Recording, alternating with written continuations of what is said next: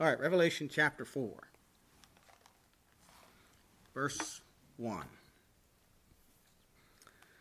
and 2.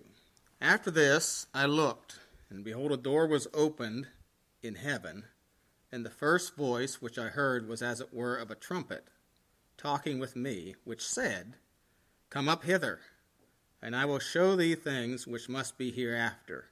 And immediately I was in the Spirit, and beheld a throne was set in heaven, and one sat on the throne. The title of the message tonight is simply, Come Up Hither. Come up hither. Heavenly Father, we do thank you again for the privilege we have to open your precious word.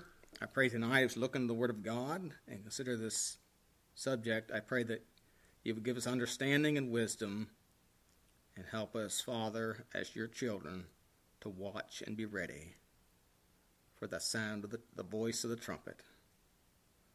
Even so come, Lord Jesus. We do pray in Jesus' name. Amen.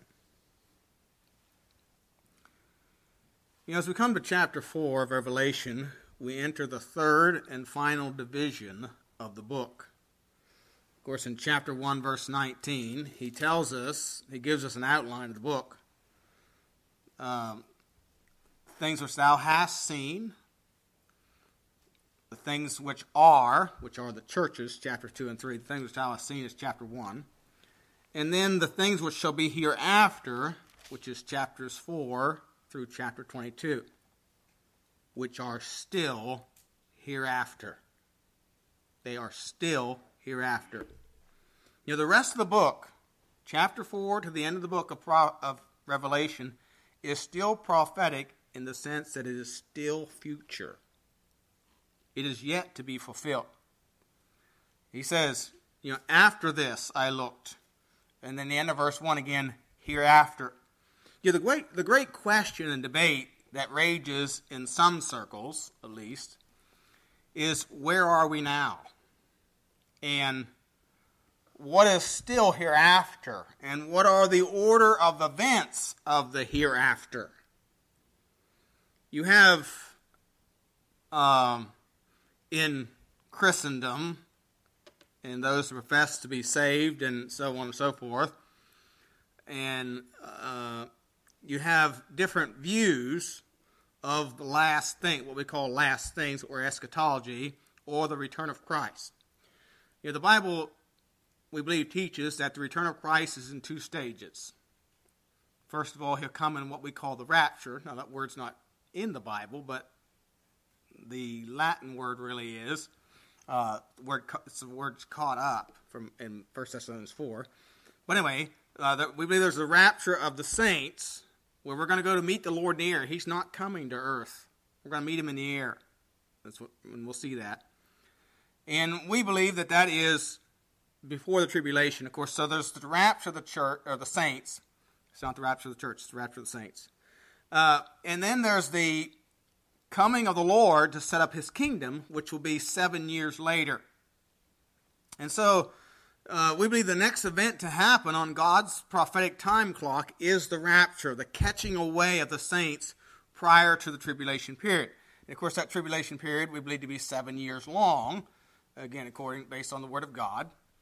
And it is a time where God's going to pour out his wrath on the unbelieving world for their centuries of rebellion against him. And he's also going to purge and purify Israel in that time period. So we believe what we call the pre-tribulational rapture. There are what people call themselves as mid-trib.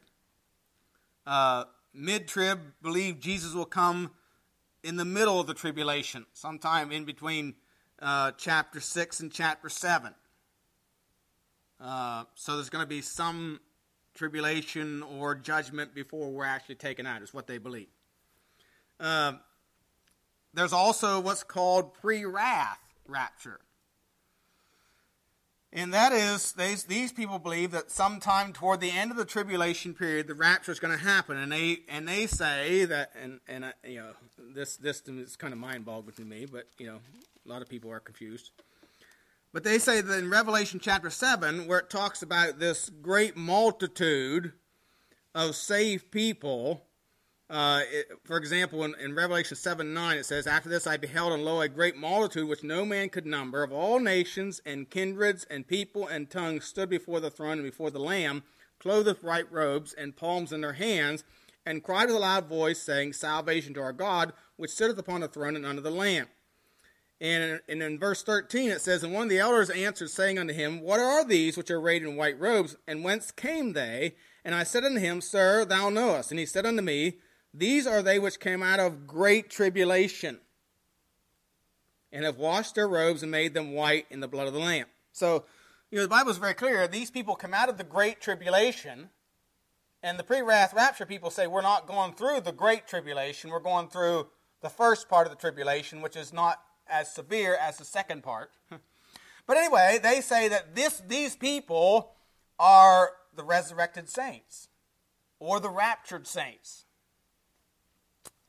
Doesn't quite fit the timetable, but, doesn't have to, I guess. You can explain how you want, but that's what they say. And so they believe that sometime, and then Christ will eventually come set up his kingdom. There's also post-trib, which don't have a post to stand on. But anyway, they call themselves post-trib. And they believe that the rapture is coming after the tribulation. And they believe, basically what they believe is that the rapture is going to take place, and we're going to meet the Lord on the way up in the air on his way down.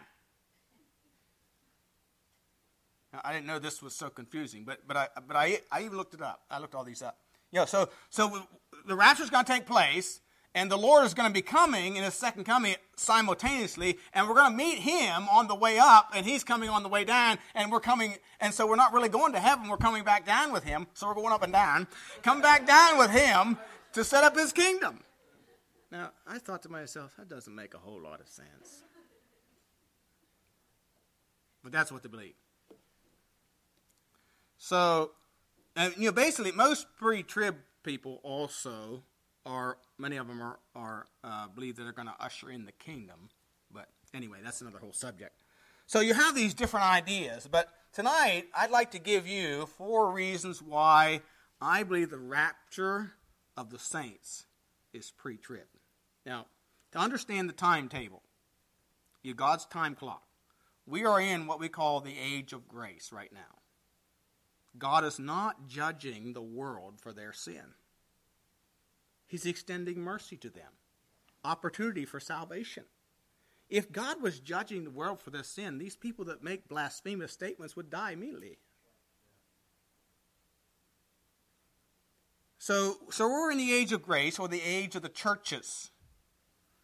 But we believe that the rapture is the next thing to take place, and the tribulation will immediately start, which is a 7-year period.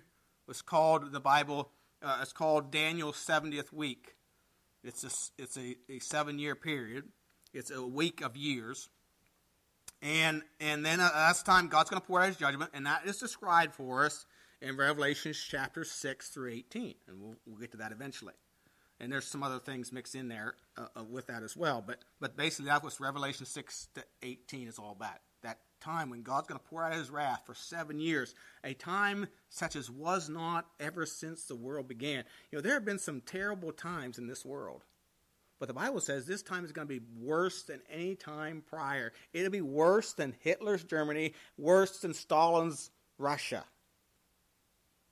There are going to be more people die in this 7-year period than any 7-year period of history. And so that will be, there'll be rapture of the saints, the tribulation period. The saints will be in heaven at the judgment seat of Christ. The marriage supper of the Lamb is going to take place then, and we'll see that a little bit too later. And then the 7 years, the end of that 7 years, the Lord's coming back, and of course there'll be the battle of Armageddon. Christ is going to set up his kingdom. We are coming with him to rule and reign with him for 1,000 years. So that's the timetable we're looking at, but we don't know. Nobody knows the day nor the hour the Son of Man comes. But we believe it's imminent. That means it could happen at any time. People are looking for signs. There are no signs for the rapture except the falling away. And we see that everywhere amongst what were once Bible-believing churches falling away like flies, changing. So let me give you 4 reasons tonight why I believe the rapture of the saints is pre-trib. First of all, the outline of this book. Revelation 1:19 again says, "These write the things which thou hast seen," that'd be chapter 1. "The things which are," that's chapters 2 and 3, the churches. "And the things which shall be hereafter." And you go to chapter 4, and you read, after this, in other words, after the churches. He just described for us the churches. And that is typical. We are still in the age of the churches. So when he says after this, he's meaning after the age of the churches. Notice he says at the end of that verse, which must be hereafter. In other words, after the churches are gone. So, the things which are the churches. And we are still living in the time of the churches, the age of grace. But the things which shall be hereafter speaks of those things that are after the churches. They have not yet happened. God has not yet come for his saints. He has not yet poured out his wrath upon the man for the centuries of rebellion against him and their persecution and martyrdom of the millions of his saints. He has not done that. In fact, 2 Thessalonians chapter 1 speaks of this. In 2 Thessalonians chapter 1, verses 7 through 9, Paul describes this for the Thessalonian believers, and he says, "To you who are troubled, rest with us, when the Lord Jesus shall be revealed from heaven with his mighty angels, in flaming fire, taking vengeance on them that know not God, and that obey not the gospel of Lord Jesus Christ, who shall be punished with everlasting destruction from the presence of the Lord, and from the glory of his power, when he shall come to be glorified in his saints, and to be admired in all them that believe, because our testimony among you was believed in that day." Now, he is not talking here about the rapture. He describes the rapture in 1 Thessalonians chapter 4, verses 13 through 18. Here he's describing the second coming of Christ, when he's actually going to come to this earth. He's going to set up his kingdom. He's going to destroy the armies of the Antichrist and set up his kingdom and rule and reign for 1,000 years. He's going to judge. This is what he's talking about.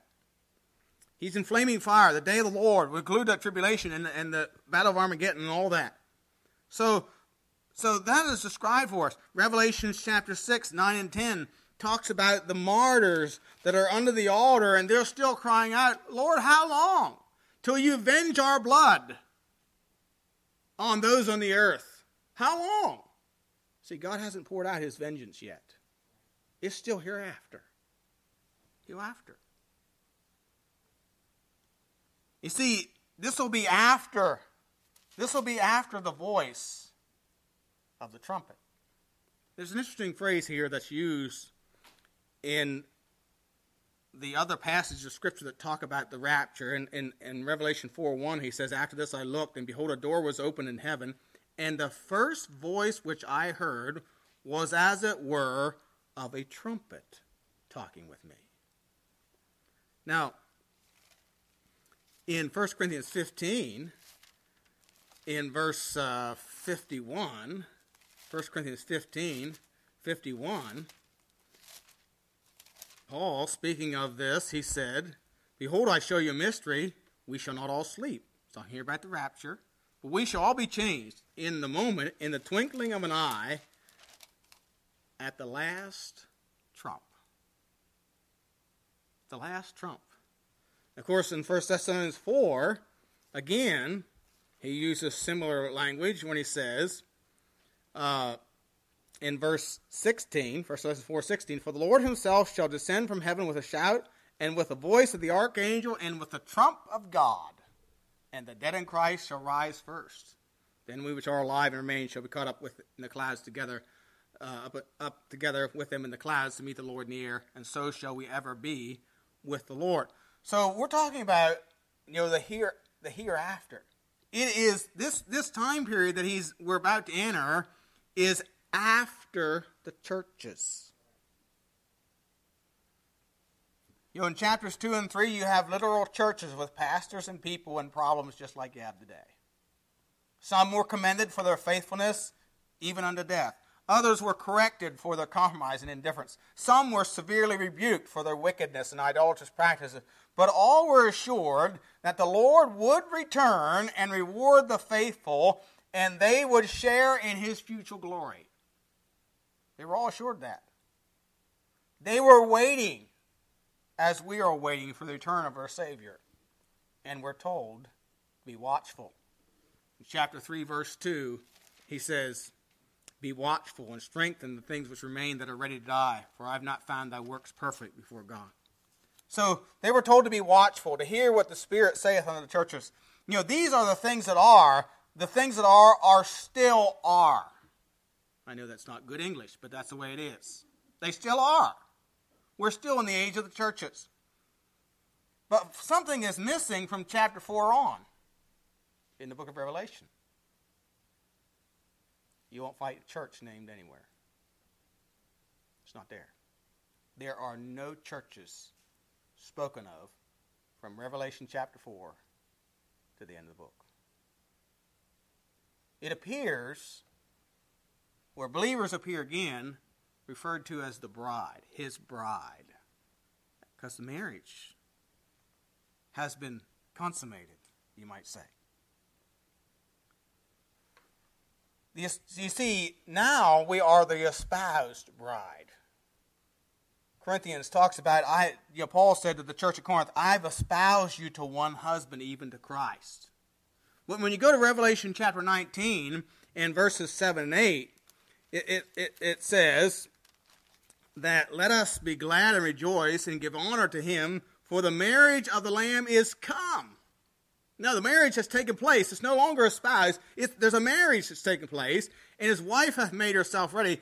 And to her was granted that she should be arrayed in fine linen, clean and white, for the fine linen is the righteousness of the saints. So it is his bride. It's not the espoused bride, but it is his bride now. The marriage has come. So, we're talking about the hereafter. It's after the churches. There is a growing hatred of churches in our world. And I guess from a world's perspective, I can understand that. The majority of, quote, churches operate like business. That's how they operate. They're like businesses. They're places of attraction, places of entertainment, with strobe lights, loud music, and just a little bit of Jesus. That's what a lot of them are. I was in the nursing home there last week, talking to that elderly lady, and she said this, "Well, they're all alike, aren't they?" And I said, "No, ma'am, they're not. They're not all alike." I said, "No, we are traditional, we are conservative, we do traditional style singing, conservative music, and preach the whole counsel of God." And the lady that was their visitor said, "So in other words, you don't have the lights and the music?" I said, "No, we don't." She had visited another Baptist church who has the strobe light-like effect and the loud and rock music. Faith Baptist in Youngsville.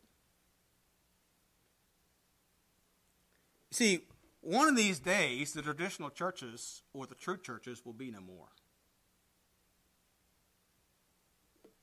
They hated Jesus, and they finally crucified him, and churches are being hated more and more, and one of these days, God will say, "Okay, no more churches. No more will you be able to drive down the road, go to church, hear the Word of God taught and expounded, and be edified and encouraged. No more will you be able to go to church, or will church send out witnesses to go house to house, knocking on doors, telling of the love and mercy of God for sinners and to warn lost souls on their way to hell. No longer will churches in whom the Spirit of God dwells be a strong deterrent and restraining force against evil and corruption in this world.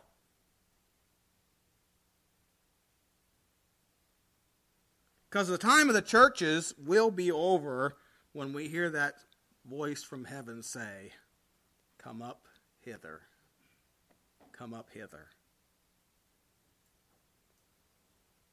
So it is after the churches. It is after the churches. True believers will be caught up. I believe there will still be churches, but not Lord's churches.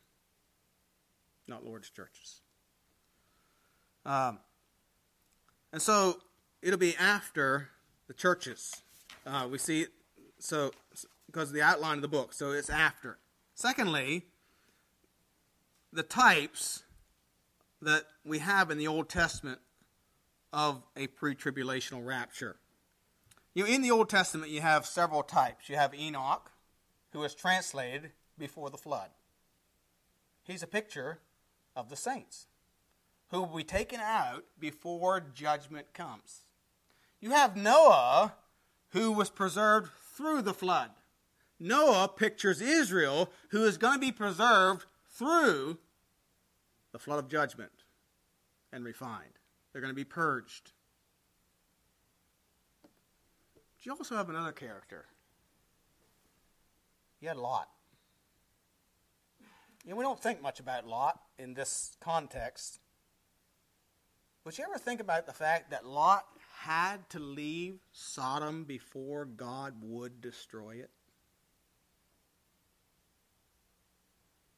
Look at Genesis chapter 19, verse 22. Genesis chapter 19, verse 22.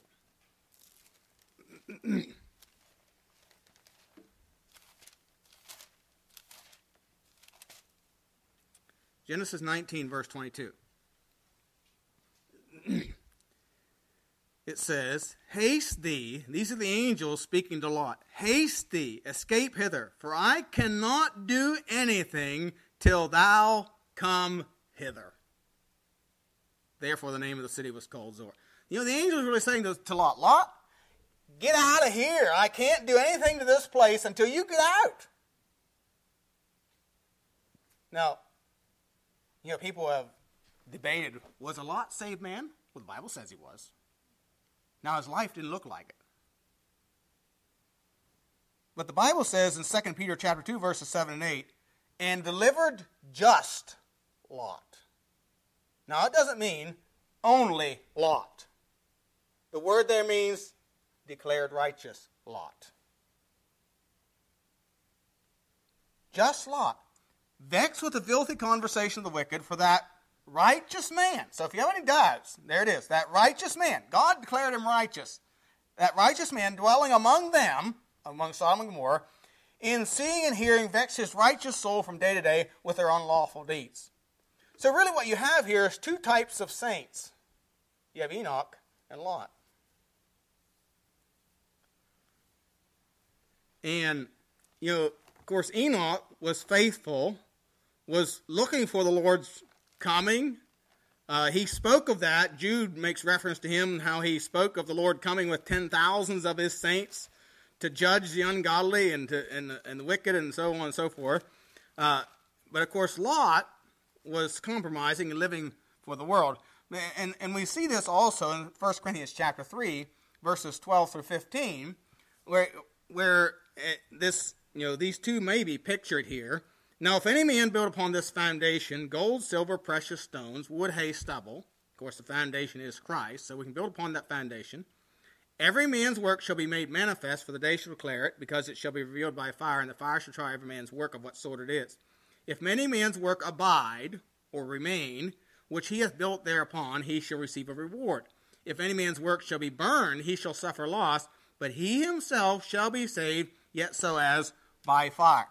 So you have Enoch, who was faithful. He was godly. He worked for the Lord. He prophesied for the Lord.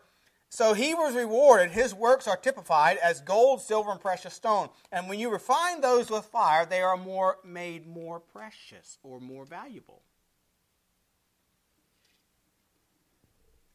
And, of course, it speaks also of those whose works will be burned up, their wood, hay, and stubble. That would be a lot. Vexed with the conversation of the wicked, living in Sodom, and Lot, we know, lost everything he had except his life. Everything. It's gone. It was all burned up. It was reduced to ashes. The man who looked at that well-watered plain and thought, "Man, that's a good place for cattle. And I have a market right there. And I can gain. I can still live for the Lord, but I can gain everything the world has to offer. But he lost it all. Including he lost his family in the process. He lost everything but his own life. Everything that he had went up in smoke. And the only thing he had left was himself. Save yet so as by fire. What a shame to have eternal life and not enjoy it while you have it. Or see all your works destroyed, burned up, having nothing to show for a life. But yet, God delivered just Lot before he rained judgment upon Sodom and Gomorrah. He said, I can't do anything till thou comest hither. God don't pour out his judgment on his own people. So, because of the types in the Old Testament, another reason why I believe in a pre-tribulational rapture. Thirdly, the restraining force of evil, which is the Holy Spirit, must be removed before judgment falls. Now, look at 2 Thessalonians chapter 2. 2 Thessalonians chapter 2 in verses 1 through 10. 2 Thessalonians chapter 2, 1 through 10. Now we beseech you, brethren, by the coming of our Lord Jesus Christ, by our gathering together unto him, that ye be not soon shaken in mind, or be troubled, neither by word, or neither by spirit, nor by word, nor by letter as from us, as that the day of Christ is at hand. Let no man deceive you by any means, for that day shall not come, except there come a falling away first, and that man of sin be revealed, the son of perdition, who opposeth and exalteth himself above all that is called God, or that is worshipped, so that he as God sitteth in the temple of God, showing himself that he is God. Of course, that's referring to the Antichrist, who's going to set himself up in the temple and declare himself to be God and require worship of the world. And we'll read about that when we get to Revelation chapter 13. But anyway, verse 5 says, Remember ye not that when I was yet with you, I told you these things. And now you know what withholdeth, that he might be revealed in his time. For the mystery of iniquity doth already work. In other words, this is already working in the world, but only he who now letteth will let until he be taken away, taken out of the way. And then shall that wicked, notice the word wicked is capitalized, so it's referring to a person here. Then shall that wicked be revealed, whom the Lord shall consume with the spirit of his mouth, and shall destroy with the brightness of his coming. Even him whose coming is after the working of Satan with all power and signs and lying wonders, and with all deceivableness of unrighteousness in them that perish, because they receive not the love of the truth, that they might be saved. So he says that there is, the mystery of iniquity has already worked. John said in 1 John 4, there are many false prophets. There are many antichrists already in the world. Now, he isn't saying the Antichrist is in the world, as we're talking about here, but there are many who are teaching against Christ already in John's day. So there are many false prophets, false teaching in the world, and so it's already at work. It is at work now, but the Antichrist has not yet been revealed, and there is something that is, and the word is letteth. Now, when we say let, we mean to allow. But in our Bible, it means to hinder or to hold back or to restrain. English words have changed meaning, and that's one of them. But so it means here that there's something restraining or holding back the appearance of the Antichrist.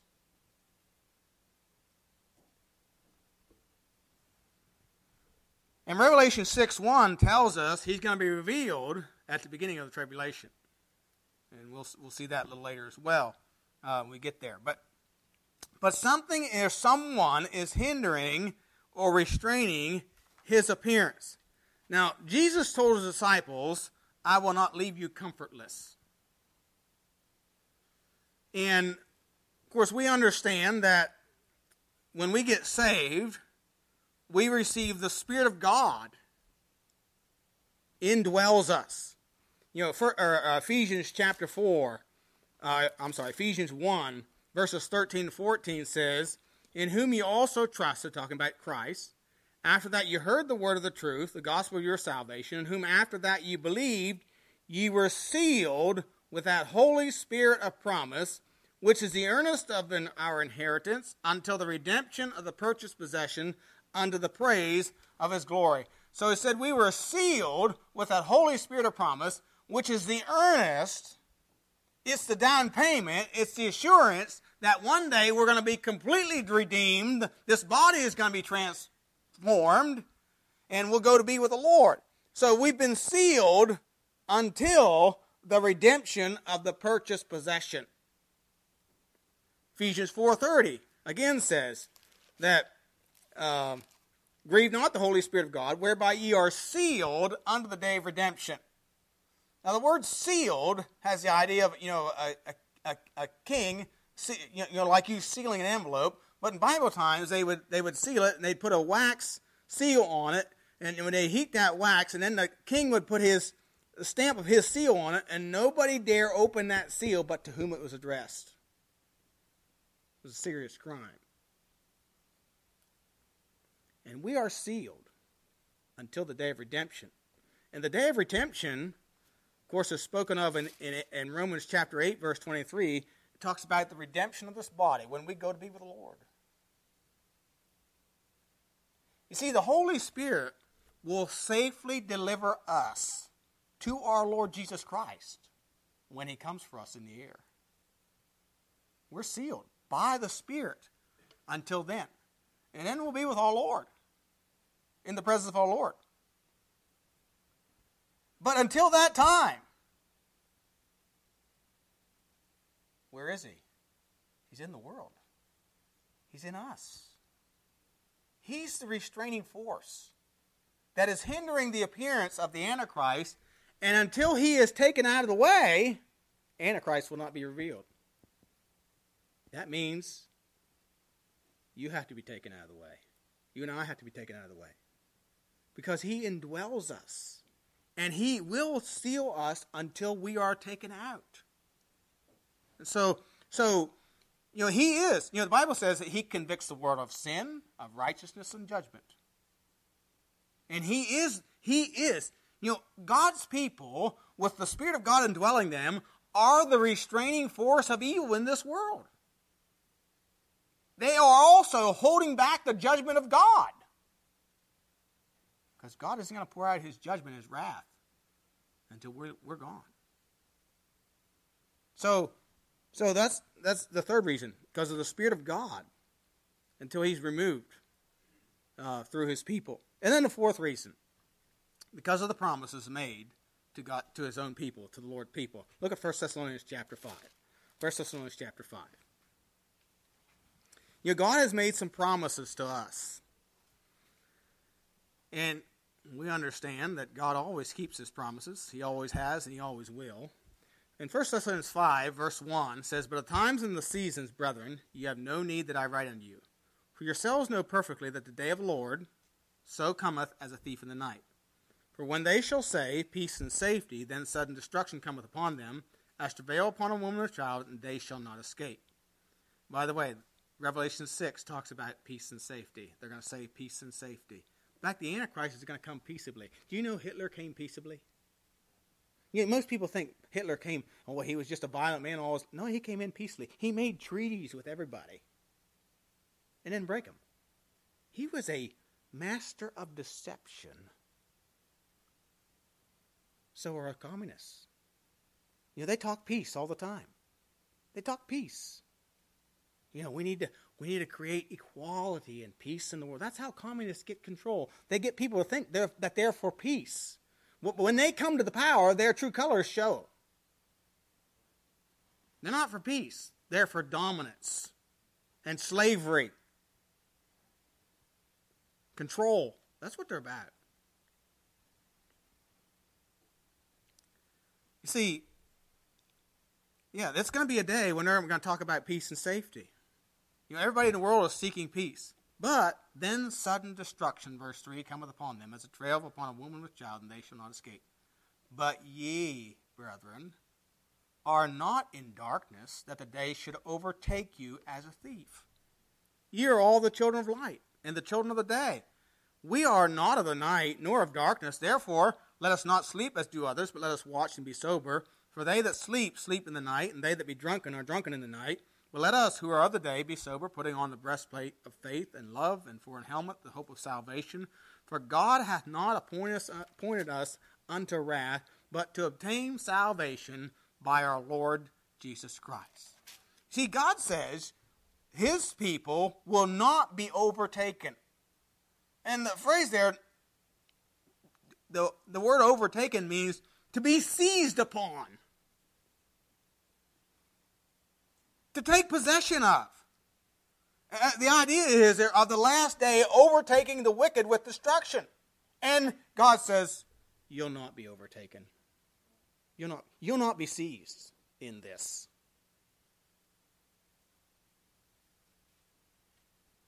We're not in the darkness.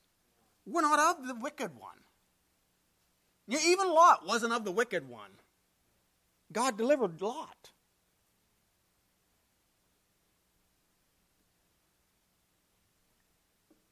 And then, secondly, he says, we have obtained. We have. That's present tense. We have obtained salvation through our Lord Jesus Christ, verse 9. We've already obtained that deliverance. That word salvation means deliverance, is what word means. And the tribulation time is a time when God is going to judge the world for their sin and rebellion against God by rejecting his sacrifice for sin. Why don't you let it in a little secret? My sin was judged on Calvary. It's not, and it can't be held against me again. Therefore, it would be unjust of God to judge me with the world. Because my sin was judged at Calvary. And if you know Christ your Lord and Savior, your sin was judged at Calvary. It's already been judged. And we stand uncondemned before a holy and righteous God. There is no condemnation now to them that are in Christ Jesus, who walked not after the flesh, but after the Spirit. Romans 8:1 tells us. My sin, you see, my sin has already been judged. It was judged on Mount Calvary. It's already been atoned for. And so we who have trusted the Lord Jesus Christ will never, ever be judged for our sins again. They've already been judged.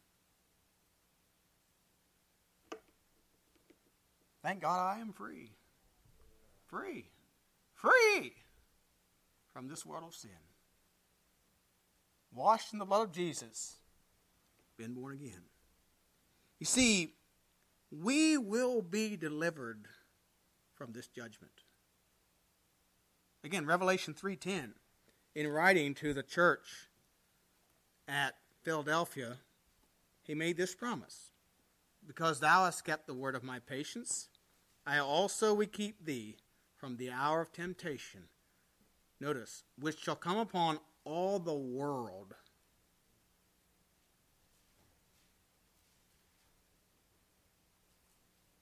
Now, we are not of this world. We're not of this world. But there's going to come a judgment upon all this world to try them that dwell on the earth. But we are not of this world. See, we will be delivered. We will be saved from that hour, that time of God's judgment. Well, she's going to pour out upon this old wicked world. You know, every nation, before they declare war on another nation, they remove their ambassadors. They remove their ambassadors. We are his ambassadors. We are his ambassadors.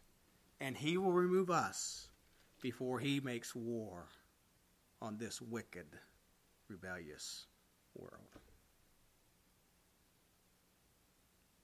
You see, God is not at war with the world right now. He's reaching out to the world in mercy and grace and love, giving them opportunity to repent and receive the sacrifice for their sins, as you and I have. He's not at war with the world. The world may be at war with him, but he's not at war with them.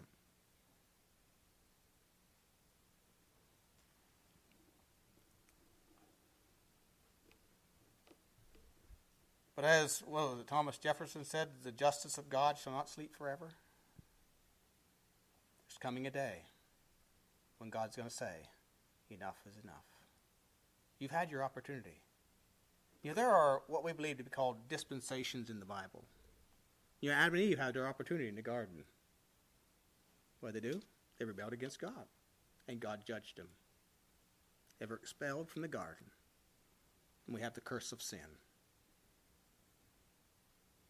And then you had the dispensation of what we call conscience. And Cain killed Abel. And of course, man became so corrupt that every imagination of the thoughts of his heart was only evil continually. And the earth was filled with violence. Until finally God says, had enough. And he destroyed it with a flood. Start over with Noah. Then he said, we're going to have human government. We're going to curb this. But again, the world turned to idolatry, so he chose a man, Abraham. And he made promises to Abraham. And that promised people rejected him again and crucified his son. And so he said, I'll take the gospel to the Gentiles. So God's still reaching out to the world. Giving man opportunity after opportunity after opportunity. Even in the tribulation period, there's going to be millions, as we saw in Revelation 7, millions of people saved. They still have the opportunity. There won't be any churches. But there's going to be evangelists running all over the world preaching the everlasting gospel. See, God's not at war with the world now.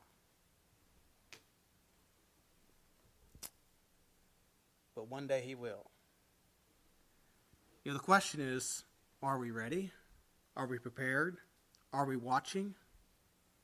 He tells us to watch, to be ready. He told the church at Sardis, watchful and strengthen the things that remain. One day the Lord is coming for us. We believe that he's coming in what we call the rapture. He's going to take us home to be with him. But one of the things that's going to happen when we leave this world and go to be with the Lord is there's going to be the judgment seat of Christ, which is we read about in 1 Corinthians chapter 3, where we're going to be tried not for our sin. We're not going to be judged for our sin that was paid for at Calvary. We're going to be judged for our works, for our service. We can be like Enoch, or we can be like Lot.